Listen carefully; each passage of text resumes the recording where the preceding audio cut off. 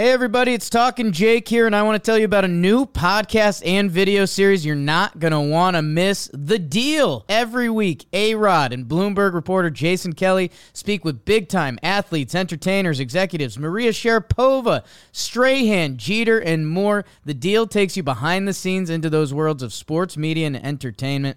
From Bloomberg Podcasts and Bloomberg Originals, you can listen to The Deal on Apple Podcasts, Spotify, and wherever you get your podcasts. Reluctantly crouched at the starting line, engines pumping and thumping in time. The green light flashes, the flags go up. Churning and burning, they yearn for the cup. They deftly maneuver and muscle for rank. Fuel burning fast on an empty tank.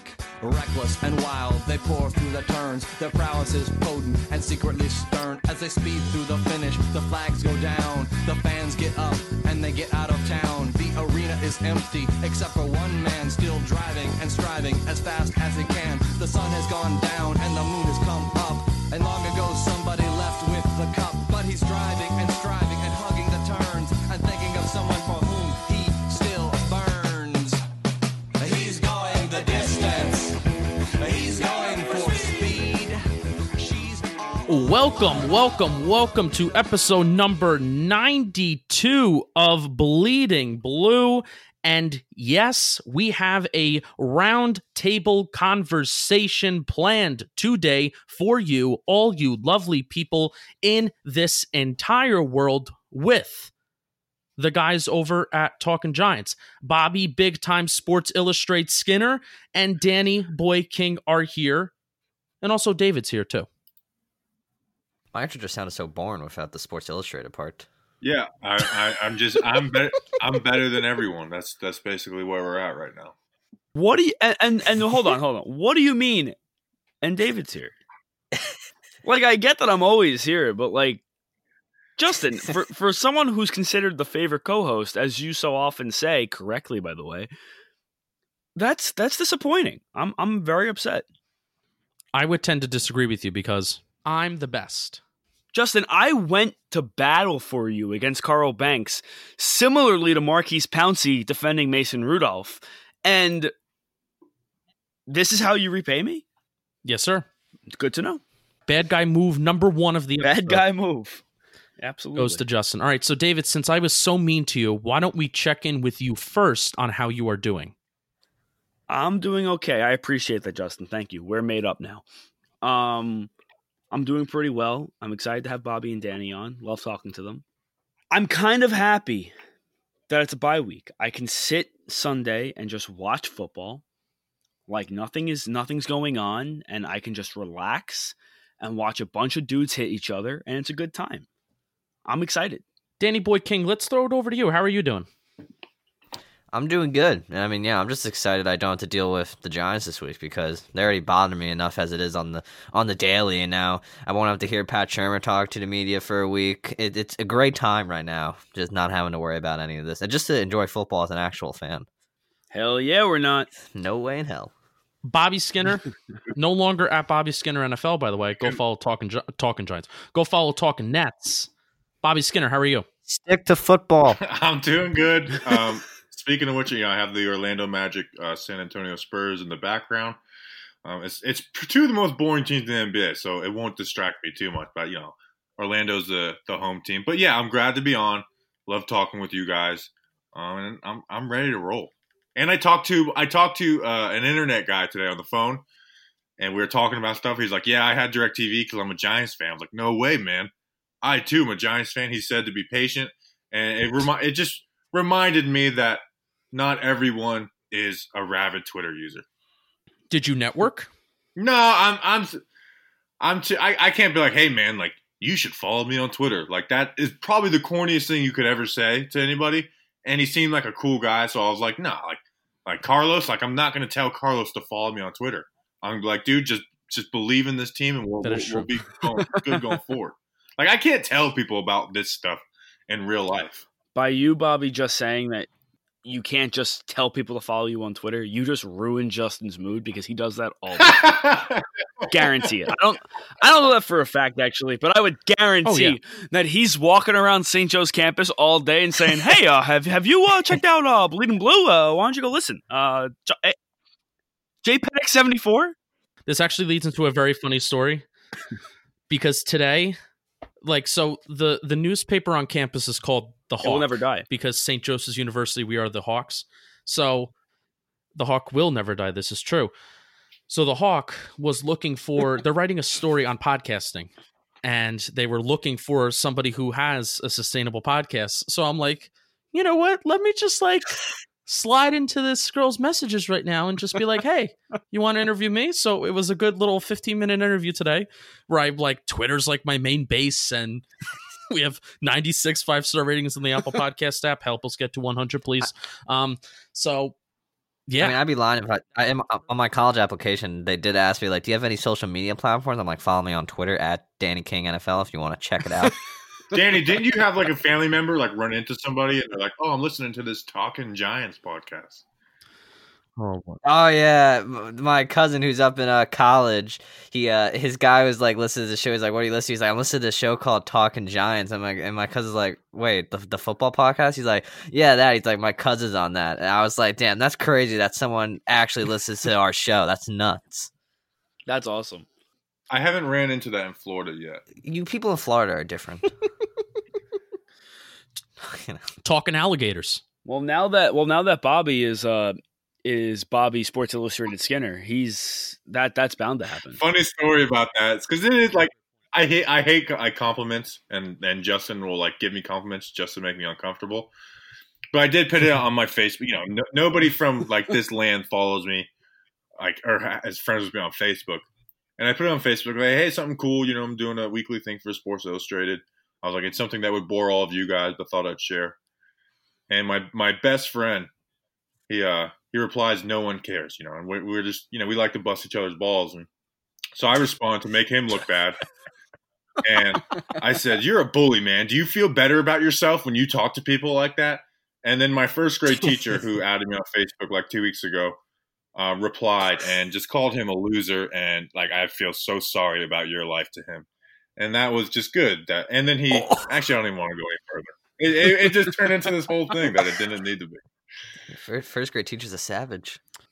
I know. She just added me like 2 weeks ago. So basically, to give some context on what we're doing here and why it seems like we're very close, it's because we are. And basically, you know, these are two fan podcasts. We both have two fan podcasts. There aren't a ton of them out there for the Giants, and I feel like we are two of one of the most dedicated fan Giants podcasts, where we really do try to give that fan perspective in a multitude of ways. Where I feel like Bleeding Blue tries to definitely channel the more humorous side of things, and Talkin Giants definitely does try to channel the more analytical and film part of those things. Analytical meaning analyzing, and I think Bleeding Blue does a good job of bringing in stats and the analytics of that as well. Yeah, Justin, I agree. You're so much funnier than us.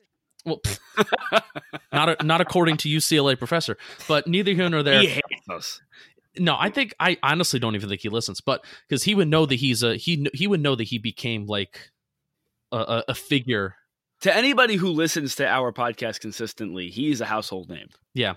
Go look on Apple, the Apple 5. Go look on they're not all 5-star ratings. Go look on the Apple ratings, the reviews, and find UCLA professor's review. But anyway, basically having these podcasts has resulted in, I would say, 4 very good friendships that we have with each other. And every once in a while, we like to get together. We like to bleed blue, and we like to talk Giants together. And we figured the bye week would be a great time to do it. So, let's start it off, not by talking Giants, not by Bleeding Blue, but let's start off with basically a story that's kind of taken over the country, and it's kind of taken some interesting routes and taken interesting forms of, you know, people excusing certain actions and conspiracy theories, some might call it. But let's talk about Myles Garrett and Mason Rudolph. Fun little Thursday night football game, and the way that game ended. So I want to get your thoughts on it. I want the suspensions at this point, when we're recording, they've been handed down. Both teams have been fined $250,000, which I was more looking forward to the fine aspect of it, because I knew that suspensions were going to be handed down, but I was looking forward how much money these guys were actually going to lose. So let's get some thoughts. Let's start off there, and then we'll get into the Giants. All right, so I feel like the internet has like just broken everyone to where like nobody can agree on anything. Like, oh, we're all agreeing. We'll have to have a different take. So, like, people are saying, well, like, part of the blame is on Mason Rudolph and this and that. Myles Garrett, they were blitzing the crap out of them at the end of the game. The game was over, trying to pad stats and get hits. And then Myles Garrett hits Mason Rudolph and tackles him to the ground. And Rudolph, I guess you could say, started it by like grabbing the back of his helmet and then pushing him once his helmet was ripped off by Myles Garrett. But like I feel like we're forgetting the fact that he Donkey Konged this dude with a helmet. Like I don't. There's no reaction. Like if Mason Rudolph just did what he did and then it stopped there, would anybody even be talking about this? I can't believe people are trying to blame Mason Rudolph for it. Now, I do think Mason Rudolph is soft for his camp even imagining things like, oh, we might take legal action. It's like, dude, you're a loser. You're in the NFL. Like, I've lost all respect for you going forward just because your camp said we're going to think about taking legal action. It's like, dude, that's soft as soft can be. But Myles Garrett, now, do I think it's like the craziest thing I've ever seen in the NFL? I don't know, probably not. But I think they got it right with six games sounds about right. Pouncey, I would have liked to see at one game, although 3 games makes sense. But he is that back there backing his guy. But I think if he just hit him, but like kicking him in the head, I think that is what turned it from like 1 game to 3 games. And then the guy coming and pushing at the end. I don't know. I just feel like it's crazy how how we're all like debating this. It's like, no, there is nothing Mason Rudolph did warranted that. Like if Myles Garrett just doesn't do anything after that, we don't talk about this. There's not even a penalty on the field for it. I mean, you're already winning by you already had the game won at that point. It's 21-7. There's literally no point in doing what he did. And yeah, I hate people are just trying to somehow find a way to blame Mason Rudolph. It's like at that point you're just oblivious to the fact that Myles Garrett literally ripped off his helmet and swung it at his head. Like, yeah, they're both going at it, but like you don't rip off someone else's helmet and throw it on your head. I feel like that's common sense, but Myles Garrett, he right there and then didn't have the common sense. And then you also had that Larry, whatever his name, come in when Mason Rudolph wasn't even looking at him and just completely shoved him. That's another like cowardly move. He said he was going after to help his guy Myles Garrett. It's like you went after Mason Rudolph. Myles Garrett's getting ground and pounded by Marquise Pouncey and another lineman. Yeah, it was just a terrible night. I mean, I loved it, to be honest. No, yeah. And then the Giants-Cowboys game, I was like, man, at this point, you're just shoving each other. Get something going. And then Browns and Steelers made up for that, and here we are today. And it was more annoying that Baker Mayfield became a true leader in that moment. I was like, I can't say anything bad about Baker because he said everything right that he should have. It's like, I hate you, Baker. But why do you have to even say anything? Like, literally, like, if Daniel Jones is on that football field, right? If Daniel Jones or Eli Manning is on that football field. Will Hernandez would have killed somebody if that was Daniel Jones, by the way. Well, sorry to interrupt, but I had a very real moment this morning. I was like, man, if they did it to Daniel Jones, I literally would have to go like throw bricks through Myles Garrett's window. Like I feel like I would have that responsibility. I think like the collection of New York City probably would have arrived at Myles Garrett's doorstep and like done something to his home. I completely agree with you, Bobby. And Pittsburgh's gonna do it, by the way. Like this story's not over. Pittsburgh is going to do something to Myles Garrett. Wait, December 1st at 4:25, we're all watching Steelers Browns. That's the truth. Oh, for sure. We should live stream it. Okay, Justin, as you were saying. No, but I was just saying how, like, why? I know people are like commending Baker Mayfield for what he said, but why do you have to say anything? Well, he was asked. You could literally, he was asked, but you could literally say, I was on the bench. I wasn't really seeing what was happening. I couldn't really see the Jumbotron. I was kind of like looking at plays or whatever. Like, you could literally divert. Why does he literally not divert anything?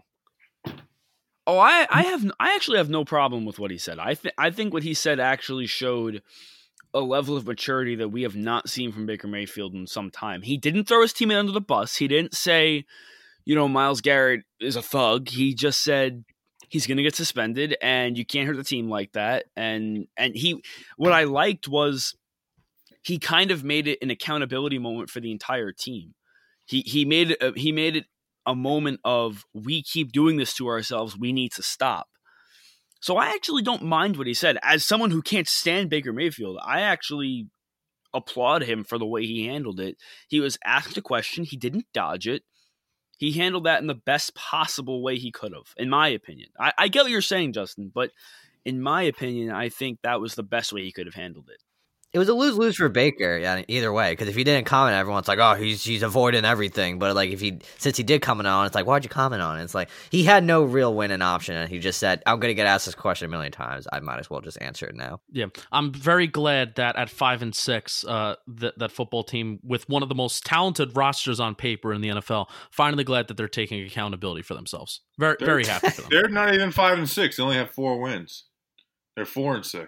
Oh, they're 4-6. All right. Well, Yeah, bad guy right. move number 2 on my part. Get it right. Really quick, I and Justin, you haven't really either addressed how you feel about the way the NFL handled it. I think the NFL handled the suspensions and everything pretty well. I think Myles Garrett being suspended indefinitely makes total sense. I have a little bit more of an issue than Danny or Bobby, clearly, with what Mason Rudolph did. There is absolutely no excuse for what Myles Garrett did. Don't get me wrong. There's no excuse for using a helmet as a weapon. Put it this way: if Myles Garrett had just stopped at the point of ripping Mason Rudolph's helmet off, he would have gotten flagged. He probably would have gotten fined, but he wouldn't have got suspended, and we really wouldn't be talking about it anymore. It would have just been like a nasty move by a nasty defensive lineman. What Mason Rudolph did was really, really dirty. And if you watch that replay, he was really ripping at Myles Garrett's helmet. I mean, Myles Garrett's helmet was halfway off. So to then stand at your postgame press conference and play victim and say that the guy's a thug and the guy's a coward, I can't think of things that are much more cowardice than standing on the podium knowing you instigated that.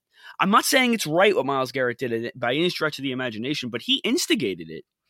To then say, "Oh, woe is me, I can't believe he did that. That's just his character." I don't know. That feels like a low move in my opinion. I 100% agree that Mason Rudolph is soft. And I made the point about his lawyer. I think he is a soft dude. He also stinks. Yeah, he does. And that's this has taken all the focus away of how bad he was. But also that kind of stuff happens pretty often. Now maybe not at the quarterback position, but guys ripping at each other's helmets, that kind of stuff happens more often. You just don't hear about it because it's one, it was national TV, and 2, Myles Garrett literally hit him in the face with a helmet. Yeah, and that's kind of my ultimate point. So I agree with you. I think those kinds of things at the bottom of dog piles happen all the time. I think guys ripping at each other's helmets. Where it escalates, and this is why Myles Garrett is no doubt in the wrong in comparison to Mason Rudolph, where it escalates is when Mason Rudolph, with his helmet off, kind of charges at Myles Garrett. First of all, what did Mason Rudolph expect was going to happen exactly when you charge at a guy much bigger than you, who's clearly got who has a history of being a little bit more violent than you do in the NFL? What do you expect is going to happen when you navigate through your offensive linemen who are protecting you to go at the guy who's going at you, who you just tried to rip his helmet off? I mean, Mason, be smarter than this. Bobby, when I mentioned the word "the switch" or the phrase "the switch," do you know what I'm kind of referring to? The flip switching, or your mom telling you to go grab a branch off a tree so she could smack you?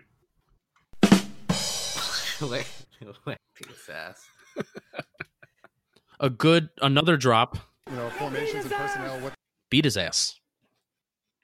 Yeah, you could talk about this switch flipping, but it's and people are bringing up Andre Johnson and Cortland Finnegan, being people think that was crazy. It's yes. Hitting a guy, and especially a quarterback, as much as you should treat everyone equal, quarterbacks are different. Hitting a quarterback on the top of the head with a helmet is so much different than Andre Johnson and Cortland Finnegan just fighting without their helmets. And there's also a difference between Lawrence Taylor having a switch where his switch when he was on a football field, it was on, but it wasn't necessarily dirty. In a way where, you look at, that Theismann hit, right? He gets up and he's calling over the trainers. That's a classy move. but he had a switch on a football field where he was the most insane and intense man on planet Earth. But then you get guys like Ndamukong Suh and Myles Garrett who are just pieces of shit, where their switch is dirty. It's just outright, flat out dirty, where they're making dirty moves. And, Myles Garrett's making late hits on Trevor Siemian that ends his season during that Jets game. And he's shoving Charles Clay after the game in that after a play in that Tennessee game. And it's just not worth it. Where your switch, it's being a coward, where it's like you're claiming to be a tough guy, but it's coward. It's being a coward. Whereas guys like, LT with those switches and JJ Watt's another one of those guys where it's just, these guys are just fucking intense and they're insane. So that's being a fucking coward. And that's literally that's the last thing I kind of want to say about that. Anybody else have any final thoughts on it? Nah, I'm good. Don't let all of this distract you from the fact that Mason Rudolph stinks. Yeah, that is true. He was quite bad. I just read a tweet and I think it's hilarious, and I just lost who it was from, which is really upsetting.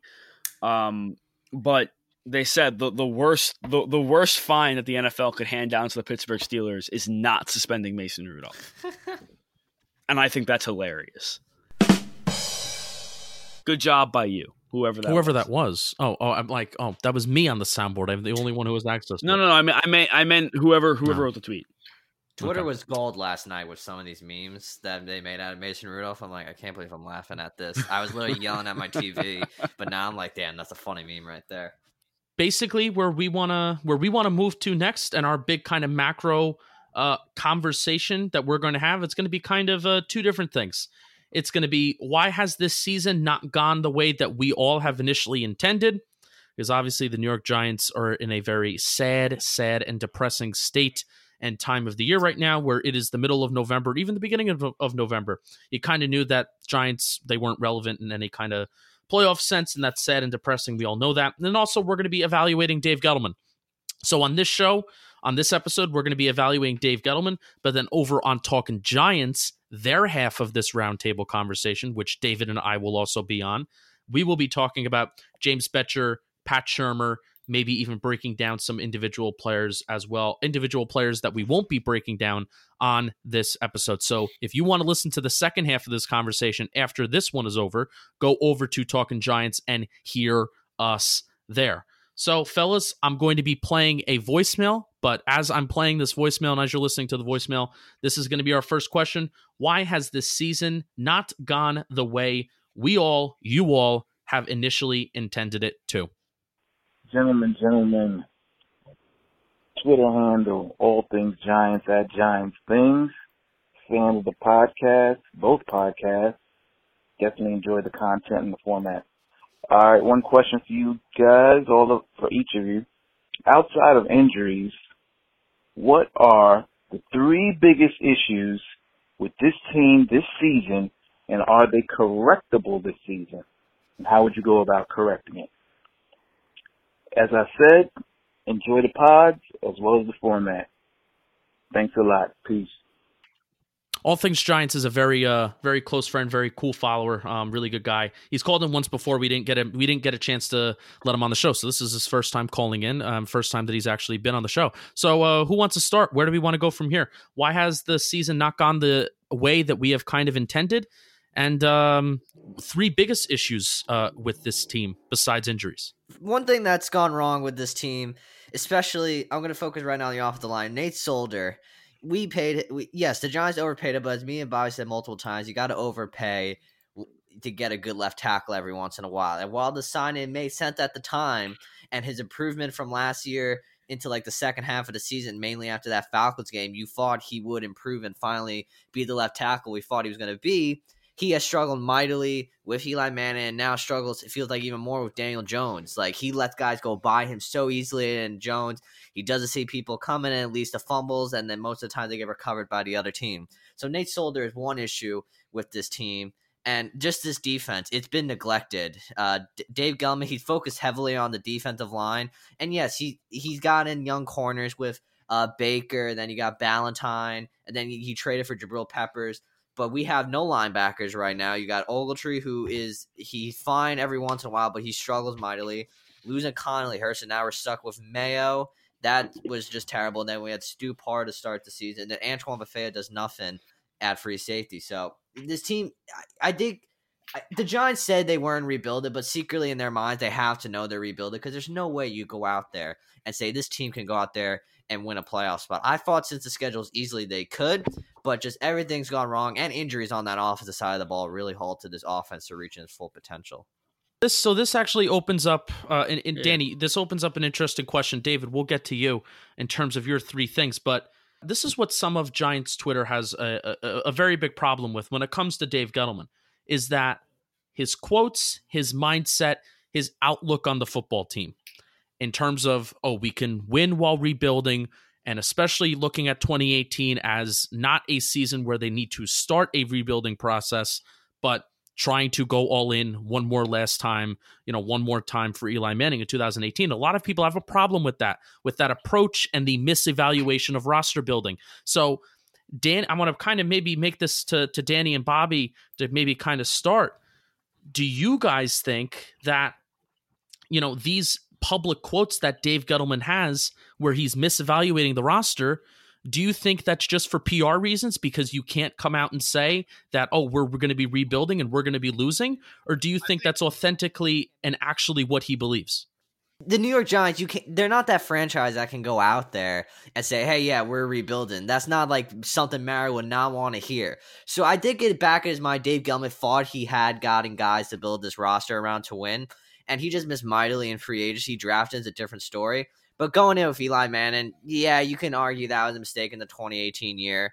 But no, I think it was a mix of both. I think he had to say that because you don't want a PR nightmare because that would just drive fans away even more than they already were. So, yeah, I think it's a mix of both with that question. Yeah, I agree. You can't, like Danny said, you can't just say, well, we're not going to win this year. We're rebuilding. But I also do think he was going for it in 2018 because as much as, looking back at that now, it's like, how did he do that? I mean, the team was 1 year removed from the playoffs. And the year before is when every single wide receiver got hurt. So when you had guys like Landon Collins, who it was pretty good, Damon Harrison, Janoris Jenkins, like Olivier Vernon if he was healthy, and then Eli, who they still believed in that time, and a lot of us did as well. And then you add a Saquon, you have a healthy Odell and Shep and Ingram. I don't think it was the craziest thing in the world to think that adding Solder to that mix would make the team a little bit better and them having a shot at the playoffs and making some noise. But at the end of the day, the only thing from that offseason where you can say, I can't believe he did this and it cost us rebuilding. Or the two things would, one, be the Ogletree trade, and then two would be picking Saquon. But I think a lot of people in the rebuilding phase would want Saquon around for this as well. I agree with both of you on Justin's question. I especially like the point about, you're the Giants. You can't it is very, very hard to sell a rebuild to a New York fan base, right? So, think about the Knicks, right? It is impossible to sell a rebuild to a New York fan base. So it's a thankless position that John Mara and co are in when trying to navigate the fact that this team just isn't very good.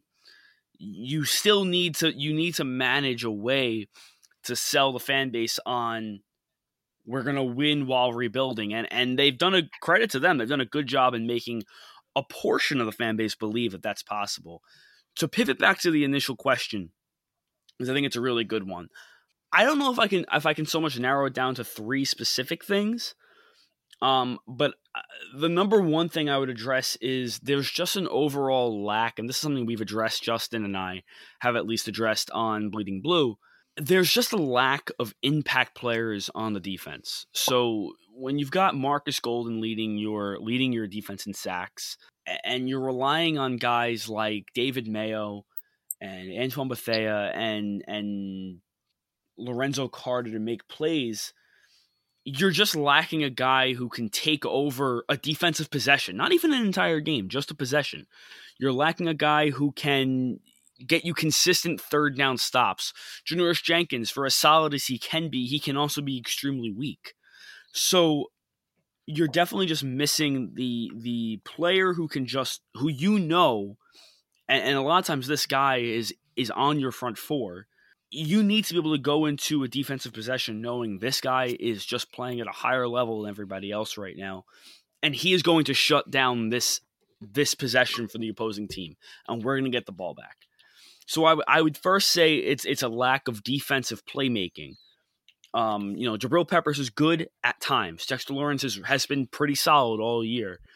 Janoris Jenkins has been pretty solid all year. There's a lot of guys who have been good, but there's not one guy who's consistently good or even great. So I think that's your number one. Your number two, I would agree with you, Danny. It's I'll just call it the offensive line, but it really is Nate Solder. Let's call it what it is, because like we addressed earlier, if not for Nate Solder, the offensive line is actually pretty solid. They've had a pretty decent year. But there was a stat that came out at some point this last week that the Giants now have surpassed the Miami Dolphins in the amount of QB hits allowed. So they have now allowed the most quarterback hits in the NFL, and that's just egregious. That is not the way to help your rookie quarterback. So, but David, there's a reason why, and we're going to get to that stat on Talkin' Giants. Are we going to talk about Daniel Jones holding on to the ball? Yeah, good guess. Give me a goddamn break. Okay, but I'm not saying that's a bad thing. I'm saying it's a good thing, because if the offensive line is giving time for your quarterback to hold the ball, that's what you want. Yeah.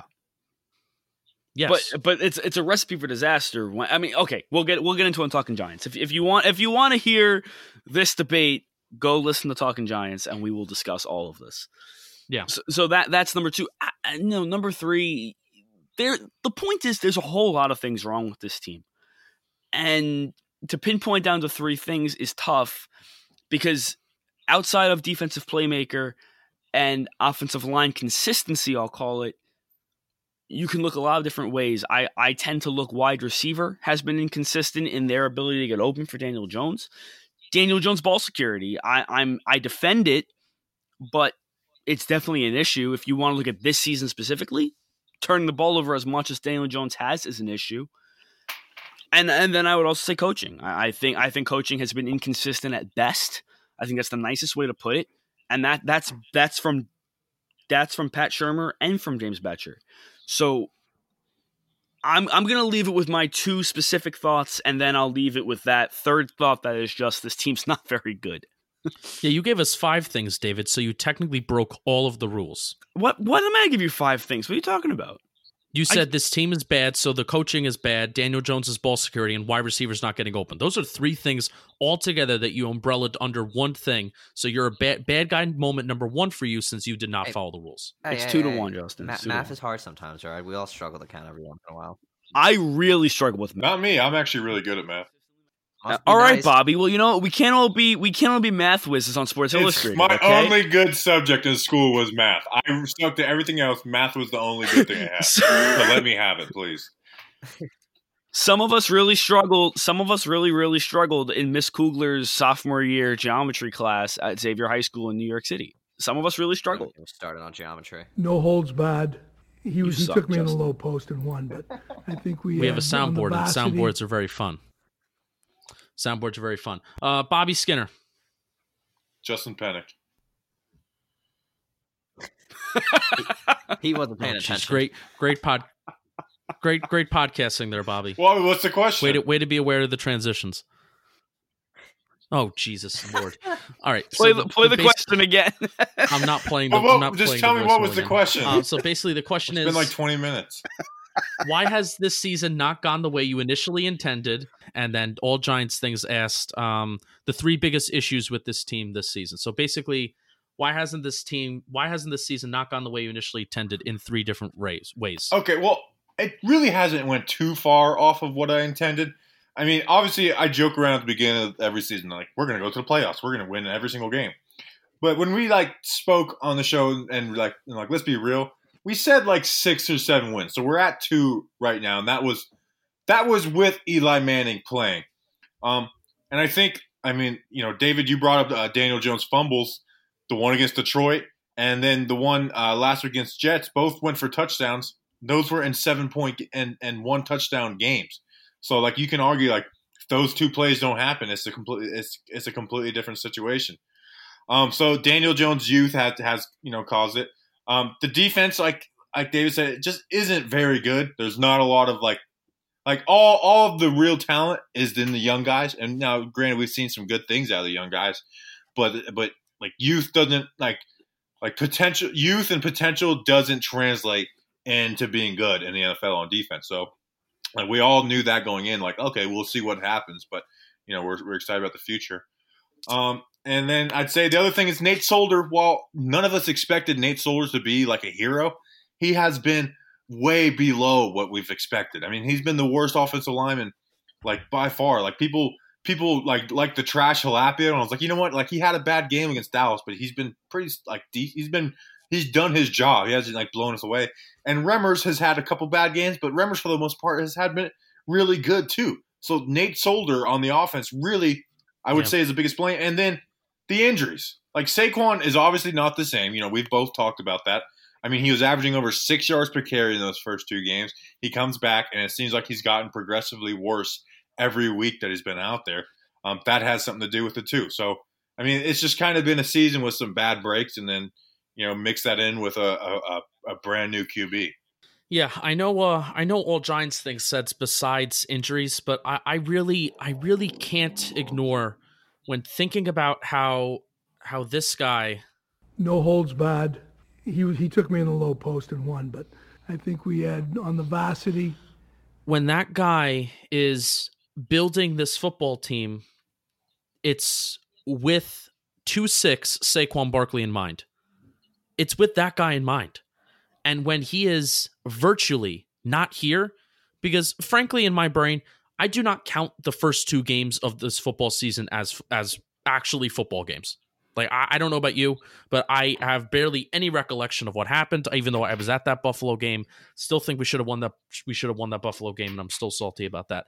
But, this football team and why every single one was brought in post McAdoo and post Reese is because of Daniel Jones.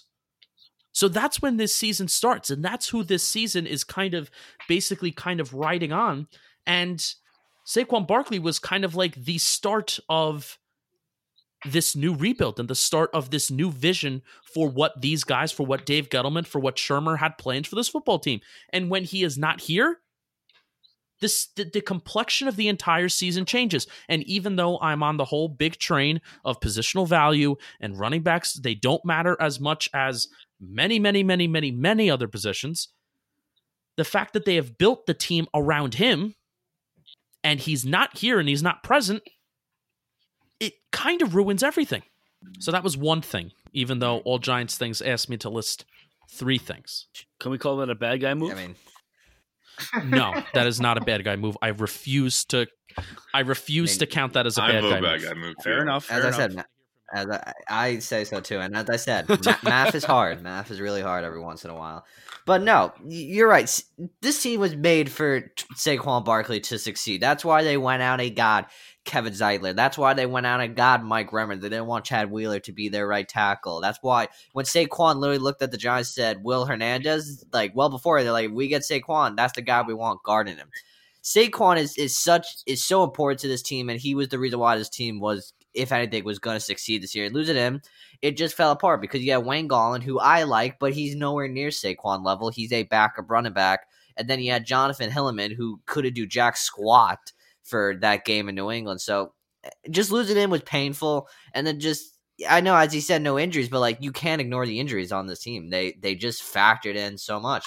And Saquon's not healthy. He says he's fine, but there's no way he is healthy. Just look at the tape. It's blatantly obvious he's not healthy. He's not hitting the holes as fast as he once would. I'm really all for shutting him down. I know he doesn't want to, but I'm looking ahead now, and I want Saquon to be healthy next year. No injuries lingering. Just have a whole full off season of recovery. And if he gets injured now, this team just looks stupid for keep putting Saquon out there and just beating a dead horse. And Saquon, God forbid he gets injured, it just will lead to catastrophic results. Yeah, and I mean Saquon's injury is huge. Don't get me wrong. And Justin and Danny, you guys both touched on what Saquon means to this team, and obviously I agree with you. And I agree that Dave Gettleman has built this team with Saquon in mind. But this might be like I think people forget. Minnesota was week 5, I think. Was week 5. Ryan Connolly goes down tearing his ACL, and Ryan Connolly was playing at a really, really high level. At a position that the Giants have not had a player playing at a high level in a very long time. And for a defense that now, since Connolly's injury, has not been able to stop the run with any kind of consistency and continues to get beat over the middle. I'm not saying Ryan Connolly is the best linebacker in the NFC East or the best linebacker in the NFL, but he gave them a building block and he gave them a piece to be excited about, and he was making plays and consistent plays at that, and he was getting better week in and week out. That's another huge injury. Again, I understand the question was not about injuries, but it's very, very hard to overlook them, especially when people then try to come at Dave Gettleman for complaining about the way he's constructed this team and neglecting certain areas. He seemingly has hit on a late round linebacker who was immediately making an impact, and the guy tore his ACL. So yeah, David, this brings up a great point that I kind of want to talk about, because the approach that we had coming into this year, and I think both of our podcasts said this, the high and the ceiling could be 7-8 wins, and if everything does go right, you could be talking about the Giants could be in a conversation for playoffs. I think we would agree with that. I would, yeah. Yeah. But the floor is very low. That's the nature of a team with a lot of rookies who you're expecting to make immediate impacts and a rookie quarterback.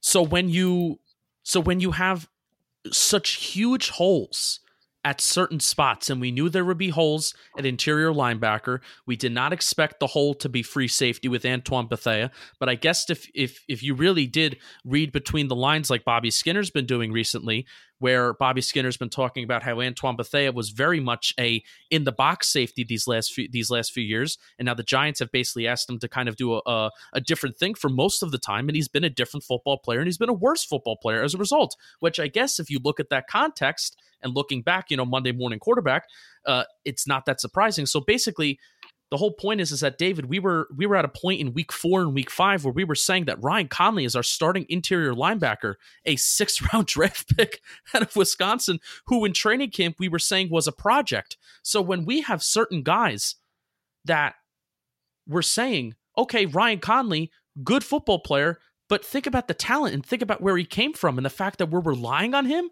on being an interior linebacker. We're at a point right now where we're saying Nick Gates, an undrafted free agent out of Nebraska, is worthy of starting at right tackle, and Mike Remmers, who played every single position under the sun last year with Minnesota and was not very good, should be our starting left tackle because Nate Solder, a guy that we're paying the 2nd largest contract in NFL history for an offensive lineman, sucks. That's all players. And, on paper, Solder should have worked, and that's not Gettleman's fault. That's the annoying thing with people saying fire Gettleman. Yes, he's missed in free agency, and I know people are not a fan of his head coach hiring Pat Shurmur, but look at his drafting record, and he has hit so far with most of his players here in New York. You got Will Hernandez, Saquon Barkley, Corey Ballantyne. He's our kick return guy, but there's potential in there if you watch the preseason. Ryan Connolly, as you mentioned. And then just look at undrafted free agents. Last year, Grant Haley was a hit. Now he's struggling this year, but still he had a hit in him, and we thought he could be something. And then Nick Gates went out there at right tackle and played a pretty damn good game. I don't want Dave Gettleman fired because I want him drafted for my team, and I believe he's a quality GM. And I want him here drafting. That's all I'm talking up time, but that's it. Dave Gettleman is a good drafter, and I want him drafted for me again. Yeah, and Danny, that's all a great point. And what does it tell you about a football team that they have a slot cornerback who is undrafted? and we were relying on him on being a starter, and we had these expectations that he would take these huge second leap bounds and jumps. What does that tell you about the holes that a football team actually has? Now, you could say, well, that actually does go on Gettleman because he's responsible for filling those holes. So it's a tough way when you look at either spot. Bobby Skinner, it's been a while since you've came in here. We'll have one more final point on that, and then we'll kind of move forward with some thoughts from there too. Yeah, basically, are we hearing a? You guys are hearing Lucy with her loud ass collar. Lucy, yes, Lucy the dog. Now she's looking at me like, what are you talking about me for? Anyway, yeah, basically, I think this is something that every fan base becomes a prisoner of. We have these guys like Grant Haley, like Lorenzo Carter, like BJ Hill, where they have these rookie seasons. We're like, man, that was a pretty impressive rookie season for where that guy was drafted or not drafted at all. And we just assume, well, if they had that rookie season, they're going to have this jump and become really good players. And that doesn't happen. You're lucky to get one of those guys jump into becoming like a household name. And none of them have happened. Like Lorenzo Carter has been solid this year, but not flashy. BJ Hill's kind of been like nowhere to be found. And then with the Leonard Williams trade, it seems like he doesn't have much of a role in the team. And then Grant Haley has been horrible. And then they brought in Corey Ballantyne. But yeah, so every team does this where they hype themselves up, and I'm a big, I'm guilty of it like crazy. But it's kind of like this is kind of what we expected. Besides the Cardinals game, and then I guess the Jets game, because of how things went down during the season. But going into the season, I don't think anyone looked at the Jets game like, man, that'll be an easy win. Yeah, because especially the Jets were kind of very similar to the Browns. The Jets were expected to kind of be legitimate. Yeah, I thought the Jets were going to be a playoff team. I'm a big not to totally get off on a rant. I'm someone like, and I'll make the Sam Darnold jokes just because that's what fans do when we talk trash with as much as we don't play the Jets we only play them once every 4 years. They are rivals, just a part of being in the same town. But I actually really like Sam Darnold. I think he's going to be a good QB. So like him having a good game against us didn't make me feel bad because I think he's going to be good. I think that speaks more to who he was than the New England Patriots game does. All right, let's do quick little. Let's fire off these answers really quick. We'll stick with the number 3. Thank you, All Giants things. We will stick with the number 3 because we already have 3 on the brain. David, we'll start with you. 3 biggest needs the Giants need to fill this offseason. Ignore free agency, ignore the draft. Because, depending on who's out there, depending on who's available, that's going to depend on who you take and who you sign, et cetera, et cetera. But 3 biggest needs that you feel the Giants need to address this offseason in terms of position-wise. Free safety, linebacker, edge rusher. Danny Boy King. I got free safety, as David, and linebacker as well. The edge rusher, I'm gonna have to go left tackle just because I have no faith in Solder right now to get the job done. Edge rusher is important, but I need my blind side of my franchise QB protected, and Nate Solder's not that guy. That's the hesitancy you heard in my answer on the edge rusher. Was I go back and forth, so that's fair. Bobby Skinner. Left tackle and edge rusher are the easy ones for me. Like having an edge guy. Now that one's all dependent on the draft and where we are, but like having a dominant edge guy is like such an advantage to a team. Left tackle, obviously, I'm done with Solder. I've moved on. I don't expect him to be on the team next year. And then I would say I think there's a bigger hole at middle linebacker, but I feel like that is a little easier fix. So I'll go free safety because someone's got to play there besides Bethea. And we'll probably see Julian Love next week, but I don't know how he's going to fit there. I say left tackle, wide receiver, and interior linebacker. And I'm talking I want studs at all 3. What do you mean? Yeah, we're not getting studs at all 3 of those positions, to be real, Justin. I know, it's good to want, my father says. Actually, no, that's a lie. I would like studs at every offensive line position. No, I mean, I'd No, I actually lied because I actually have. Damn I know it. I've gone on the record before and I've said that I want a like mid-tier wide receiver out of the draft. Like, give me a slightly better version of Darius Slayton instead of him being taken the 5th or the 6th round. I think it was the 5th round. Give me like a 3rd or 4th round wide receiver who's a little bit more talented, maybe a little bit more crisp in terms of running his routes out of college. I mean, that's obviously I'm really being nitpicky in terms of my 3rd and 4th round picks, but at least in terms of left tackle and interior linebacker, dude, I find the positions to just be so important, and I am, all about positional value as Bobby Skinner vomits when I mention positional value, but because I mention all the time. We need a quarterback. This guy fumbles too much. But basically, I like those are my 3 biggest position of needs, and I in my brain, I want really, really good players at those positions coming out of this for this offseason. Not just saying, we can just have like a guy, I just want to question you quick. The wide receiver position, would you want to see Golden Tate stick around still, or would you want him gone? I think it depends on how he ends the season. If we can see any kind of continual progression, I think it also depends on Sterling Shepard. I think Sterling Shepard is the biggest question mark here in terms of where he is. Are the Giants even going to know where he's going to be in terms of his ability of possibly even coming back?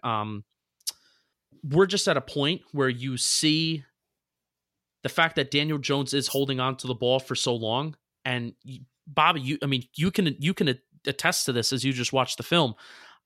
I'm not even going to ask you why receivers aren't getting open, but maybe I can just ask you your observations on the whole wide receiver separation conversation. Daniel Jones at times just doesn't have anybody to throw the ball to. Now, I don't think any of us are intelligent enough to really answer the question, is that coaching and scheming, or is it necessarily player talent? But I certainly would think that Sterling Shepard being gone, and how Sterling Shepard, when he was with Pat Shurmur, Sterling Shepard would get that separation. So I would tend to say it's a talent problem, and getting another wide receiver in here that could run crisp routes would be very helpful. Even if he doesn't play right away, because Golden Tate's contract is basically, what is it, a 2-year contract, and then the rest of it's not guaranteed money. So he's gone after 2020 probably anyway. Yeah, Shep really was the guy who can consistently get open. Tate can find the hole in the zone like nobody else, but when teams have actually played him in man, they've stuck to him pretty good. Slayton's had his moments, but he also isn't like getting open every play. Shep really was the difference maker, and then Ingram is like kind of the forgotten guy on this team too. Right. And Latimer has like the worst separation in the league. Oh yeah, I'm the Cody Latimer take that David and I had. It's probably what we've had some good takes on Marcus Golden. We were pretty much on the Marcus Golden hype train before anyone else, but that Cody Latimer hype train. Yeah, that's probably our worst take to date. It's frustrating he makes all those good catches as well. Fantastic. Week 1, Bobby's banned. All right. Should we? We were also really high on Antoine. Well, I mean, Bethea, everyone so was high on Antoine also Bethea. We all were. Yeah, I was too, honestly. But I mean, just like if you're not one of those people on Giants Twitter that's just negative about everything that Gettleman does, Bethea wasn't one of these guys that is going to be here for the next 5 years. And we gave him $70 million. No, Bethea was literally a stopgap between hopefully somebody that we can draft. And people are acting like, that Gettleman should be, bring the fucking pitchforks. We let Landon Collins go for this guy? Yeah, we let Landon Collins go for that guy. And even though he's like... I'm going to pull out. No, Justin, don't you know he'll be here till he's 43? Even though he's like a freaking all-pro and he's had a great NFL career. All right, let's get one more voicemail out of here, and it's going to be David. How familiar are you with hip hop? Pretty familiar. All right, so you'll like this voicemail. This will be our last voicemail, and then we'll kind of wrap. Should we wrap? No, we'll put DeAndre Baker on Talkin' Giants. All right, editing note. Hey guys, it's Victor Perez here again. I figured since Talking Giants and Bleeding Blue was doing a crossover episode on a non-football week for the Giants, I'd ask a non-football question. So my question to you guys, what hip-hop album that has not yet been released would you rather see released and the other one never come out? Your choices are either Act 2, The Turn by Jay Electronica, or Dr. Dre's Detox album. Thanks, and I'll shut up and hang up. All right, hang up and listen. Whatever. Don't judge me. I judged Bye. him. Wow. I was not. That is not what I was expecting. It certainly was. It certainly was not something I was expecting either. I can just imagine you like listening to that question and being like so. Confused. He was not speaking English to me. Like that's all the only singers I know are so like freaking like Little Pump, like who? I hate all of you. Danny, do you even know who Dr. Dre that's is? amazing. He has my headphones that I'm wearing right now. Hey! Dr. Dre's dead. He's locked in all my right. basement. So, let's answer the question here. Okay, so admittedly, I am not a Jay Electronica fan. Like at all. More of a Dr. Dre fan, so I'd have to go with Dr. Dre. But I feel like Bobby's the only other one who actually has an opinion on this. Yeah, mine is the same as you. Like Bobby. Dr. Dre is like talk to childhood. He's the one who found Eminem. So yeah, I gotta go with Dre. I listened to a little bit of Jay Electronica just to prep for this. So I'm not very familiar with him. So he might be great. I think I listened to like Act 6 or whatever it was. But yeah, I gotta go with Dr. Dre. Plus like Eminem. As a white guy, every white guy when he was in middle school loved Eminem. So he found Eminem. I got to go with my guy. Eminem gave every single white boy who liked rap hope. He gave every single white guy hope. So like if Dr. Dre had belief in Eminem, maybe Dr. Dre could have belief in me. So I have to go Dr. Dre. Also, Dr. Dre is just, he's classic and he's been classic. Like I said, Jay Electronica, I really, admittedly, have not dug too deep into what he's got, but That's a legendary line that you just said. If Dr. Dre believed in Eminem, maybe he can believe in me. I think that should be your yearbook quote. That was inspirational right there. Can we? I'm sure. Does Dr. Dre have a Twitter? Of course he does. I'm going to look it up right now. I'm going to read his last. You never know. I might not. I got Dr. He Drew. found Eminem. All we got is Post Malone. Yeah, Dr. Drew, Andreas Enfelt, MD, Dr. Eddie Clinic. Yeah, I don't know if he has one. Oh my god, I can't believe he doesn't. Not have a Twitter in 2019. And especially like he's an entrepreneur too. Dre's like 45, so I mean, I suppose. I know he came up with NWA. Well, Bobby's a boomer, so I mean, like. Oh no! Oh boy! All right. Danny's dead. He's locked in my basement. Forget about Dre. All right, what I don't even know what we're doing anymore. I just keep doing the same Dr. Dre references. Okay, before we end this, can we have a face-off between Justin and Danny who can name more rappers? Yeah, but they're gonna name all these loser let's do rappers this. from nowadays. You young whippersnappers. Nah, I'll go first. I got rappers. Danny's got rappers for days. Yes. I got rappers for days. Look at this. You got A Boogie with the hoodie. All right, you got that. Shit, that was my first Then one. then you got Da Baby, Kanye West, Lil Tecca, Post Malone, the modern day Eminem, Travis Scott, Lil Dicky, Oh, my boy wow. Lil Dicky, another Lil white Dicky, rapper. okay. Justin, wait, okay, Danny, Then, you're giving Justin too much help. Justin, Yeah, Justin, go. Too much help? That come destroyed on, my chances. let's go. Name me three. Give me three more. I mean, A Boogie with the Hoodie was like my like wild card pick. Well, too bad A Boogie with the Hoodie is not available anymore. A Boogie with the Hoodie performed at MetLife Stadium, like at a regular season ticket holder hype event, and it was like one of the strangest evenings of my life. My buddy Jimmy, who's also a Bleeding Blue contributor, he was with me, and he was like, he like likes that kind of music. I'm like, what the fuck is happening right now? It was insane. Could you? Yeah, I literally I don't even think I can name Jay-Z. Jay-Z. Good job. There you go. Does Fine, Jay-Z still fine. make music? I'll I take honestly it. don't even know. I'll take All it. right. Yeah. No, he doesn't. He just makes millions. You gotta become like an NFL owner, right? Isn't that the new thing?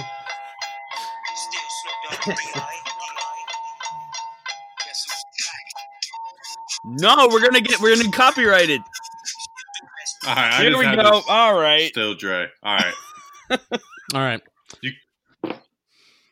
All right, Justin, freestyle.